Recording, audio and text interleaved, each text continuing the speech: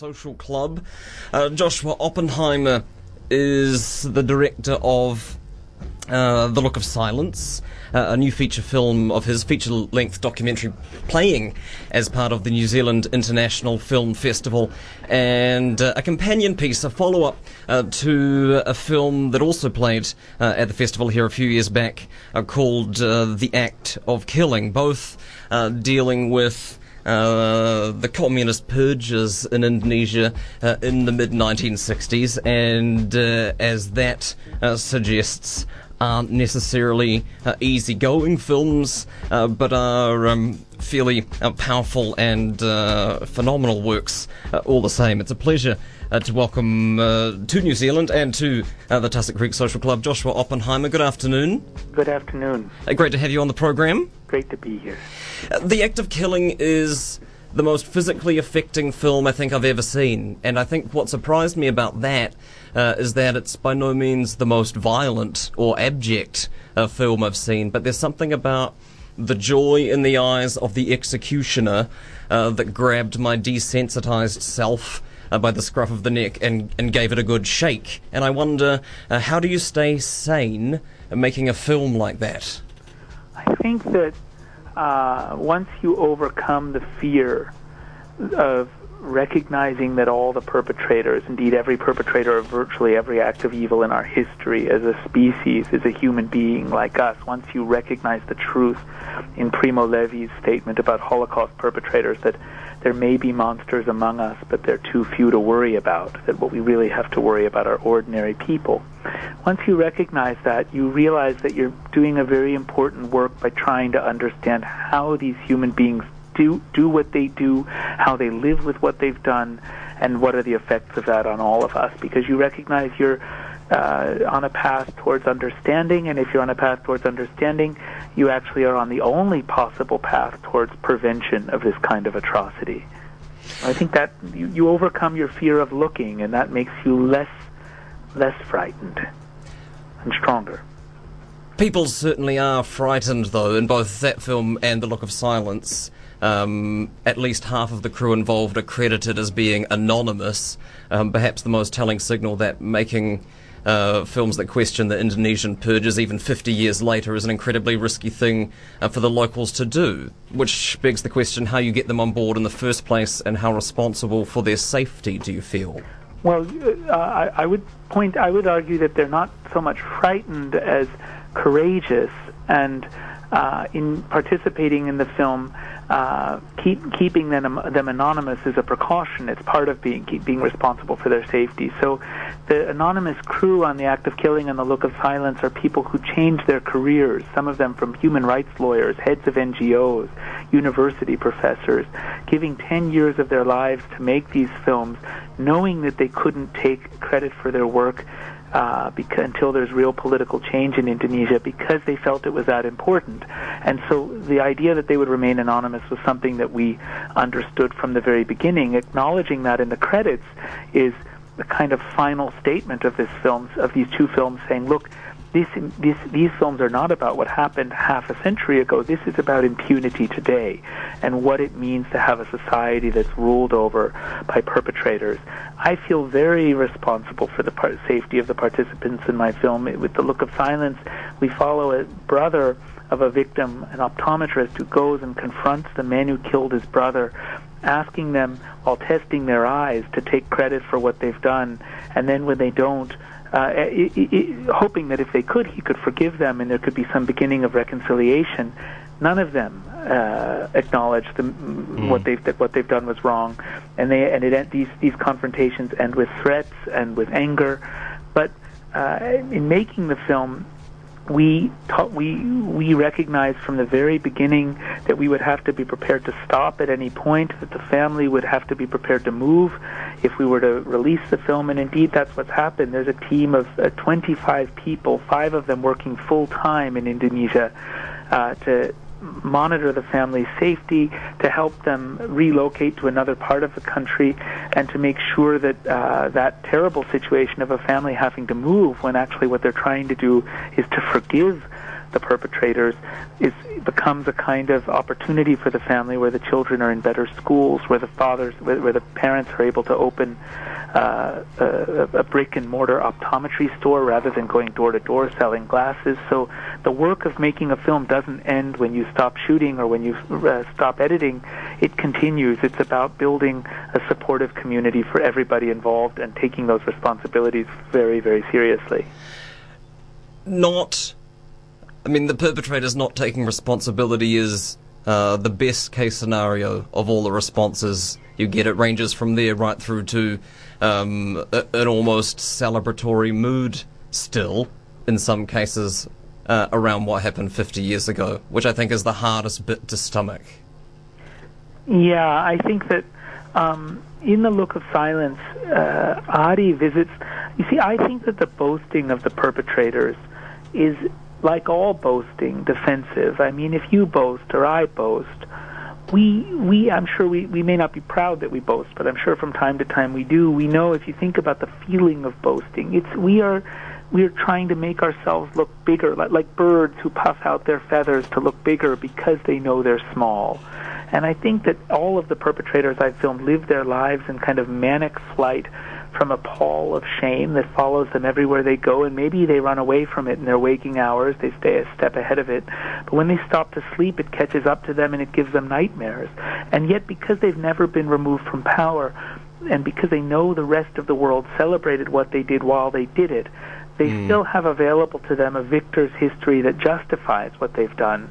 And so they do this very human thing of clinging to the story justifying behavior that they might individually know is morally wrong. So they take these bitter, rotten memories of killing and they try to sugarcoat them in the sweet language of a victor's history that celebrates what they've done.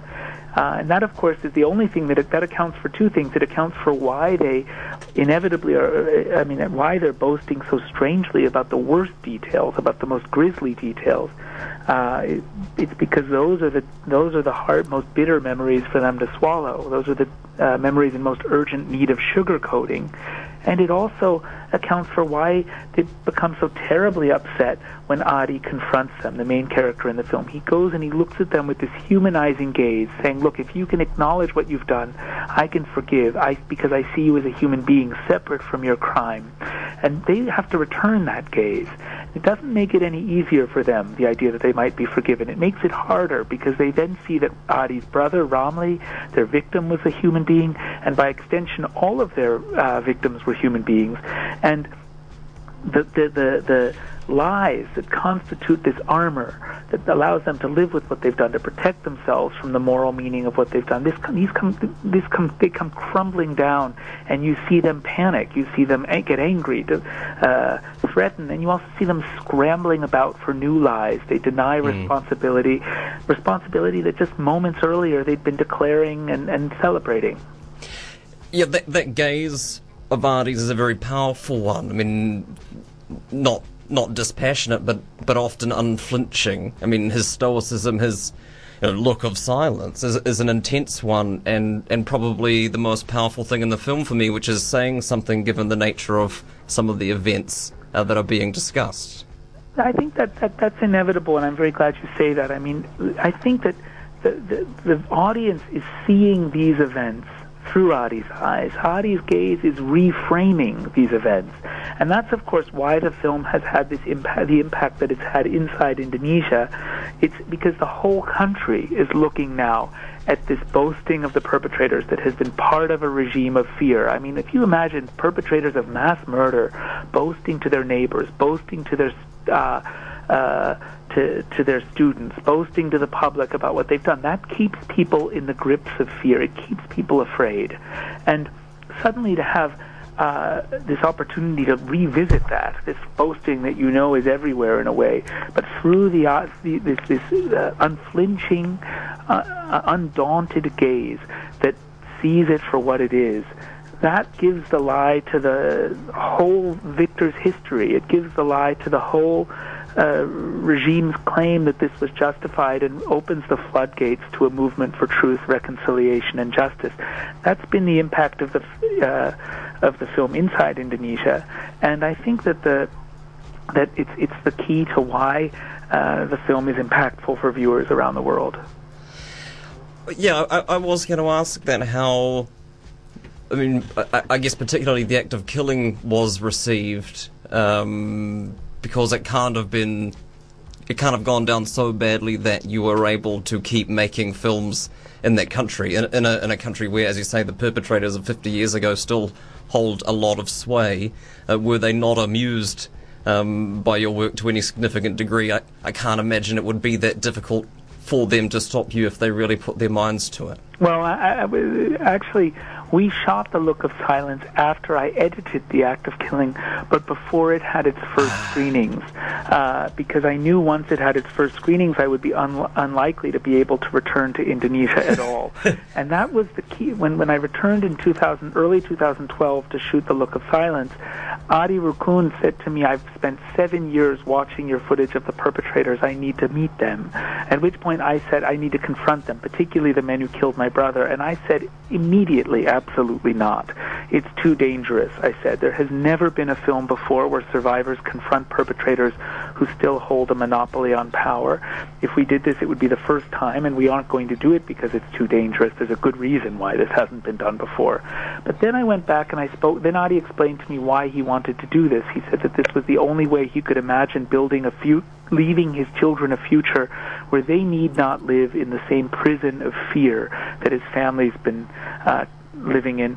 They would be able to live with, if he could reconcile his family with the families of the perpetrators, his children could grow up no longer afraid of their neighbors. I was moved by this, but also doubtful the perpetrators would ever apologize, but moved enough that I discussed it with my Indonesian crew, and they said, "Joshua, the production of The Act of Killing was famous across this region. I mean, the shooting of it was famous. People, the Indonesian talk show, state television produced a talk show, which is in the film, celebrating the production of the film while we were still shooting it, because the most powerful men in the country were participating in the film. The vice president, ministers in the cabinet, national paramilitary leaders. And because of this, my crew reminded me, because no one's seen the film yet, people still believe you're close to these high-ranking officials and powerful perpetrators. And the men Adi wants to confront are regionally, not nationally powerful, and they will not dare even detain you guys, let alone physically attack you, because they won't want to offend their superiors, whom they still believe are your friends. So that was how we were able to shoot this film safely. But beyond that, the act of killing did go on to help catalyze a fundamental transformation in how the media and the public talk about the past. The mainstream media, as a result of the act of killing in Indonesia, started to talk about the genocide as a genocide, to produce in-depth investigative reports about the killings, to devote double editions of the nation's leading news magazine to the films and to the genocide and to the power of the perpetrators, and the media started to discuss the terrible regime the perpetrators have built, the corruption, the violence, the fear that prevails across Indonesia still today. And this is what opened the space for The Look of Silence. The act of killing, like the child in The Emperor's New Clothes, said, look at what happened and look at the awful consequences for the present, and things that everybody already knew about but had been too afraid to talk about. And The Look of Silence has come like a second child in The Emperor's New Clothes, saying, and look at the prison of fear in which we're being asked to raise our children. This is intolerable. We have to move for truth, reconciliation, a national apology, and justice. That must be incredibly satisfying as a filmmaker to have that kind of impact, because I'm always interested in what motivates war correspondents reporting from the front lines of armed conflict, and I would argue that what you're doing to a degree is in that similar vein. But it would appear that what you set out to achieve is slowly happening. I think that I always had a hope that the films would make this kind of impact, but I didn't ever believe they would, practically speaking. The two films are dark, almost fever dreams, and the act of killing is a kind of fever dream, The Look of Silence is a kind of lament. And you wouldn't make films that are so sort of unflinching about humanity's problems if you were an optimist, if you had a kind of sunny outlook towards the future. But on the other hand, you wouldn't bother, and you wouldn't give your youth to this kind of work if you didn't have a hope. And the hope takes a kind of weird form. It takes the form of like planting a seed that you never know when it will take root, and when it will sprout, and when it will grow and make change. And I think that the fact that the soil in Indonesia, the context in Indonesia was fertile and ready for this, and that immediately these two films have helped catalyze such tremendous change. That has been truly humbling and a great honor, and the best part of releasing these two films. Do you think, I mean, you haven't been back since? I haven't been back, and despite the change, there is still one of the things The Look of Silence has done, and its release in Indonesia has done, is reveal fault lines within what we call the Indonesian government. So The Look of Silence is distributed by two government bodies, the National Human Rights Commission and the Jakarta Arts Council. It's screened publicly over 3,500 times, and it's been celebrated as the film of the year by most of the Indonesian media last year. But at the same time, its publicity has generated a kind of backlash from the shadow state that's built around the army. You see, the army is formally above the law in Indonesia, despite the military dictatorship having formally ended. If a military commander orders the massacre of an entire town, he cannot be put on trial in a civilian court.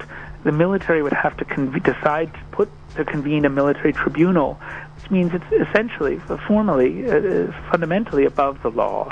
And that enables the military to use paramilitary groups with impunity to do their dirty work, and to exploit a range of intelligence organizations to do their dirty work in secret. And all this shadow state, at the service of oligarchs who've enriched themselves through their proximity to the Suharto dictatorship, it is in place. And while the public is increasingly vocal, in part as a result of these two films, on the need for change, the need for reform, the need for an end to this kind of impunity, it's still there. And so everybody who knows the situation in Indonesia says, while I could probably get into Indonesia safely, I may not get out alive, and so I don't return at this point. Would that be a watershed moment for you, were you to be in a position to go back safely, do you think? Yes, and also it would be, because these two films are kind of my love letter to Indonesia. And it would also be a dream come true to be able to cut off the credits scroll at the end of the films and put on a new one where everybody's name is listed. Yeah. Joshua Oppenheimer, director of The Act of Killing and The Look of Silence. Thank you so much for taking time to chat to us on the program this afternoon. Really appreciate that. Thank you very much for having me on. And enjoy the rest of your stay in our fine country. Thank you. It's a beautiful place.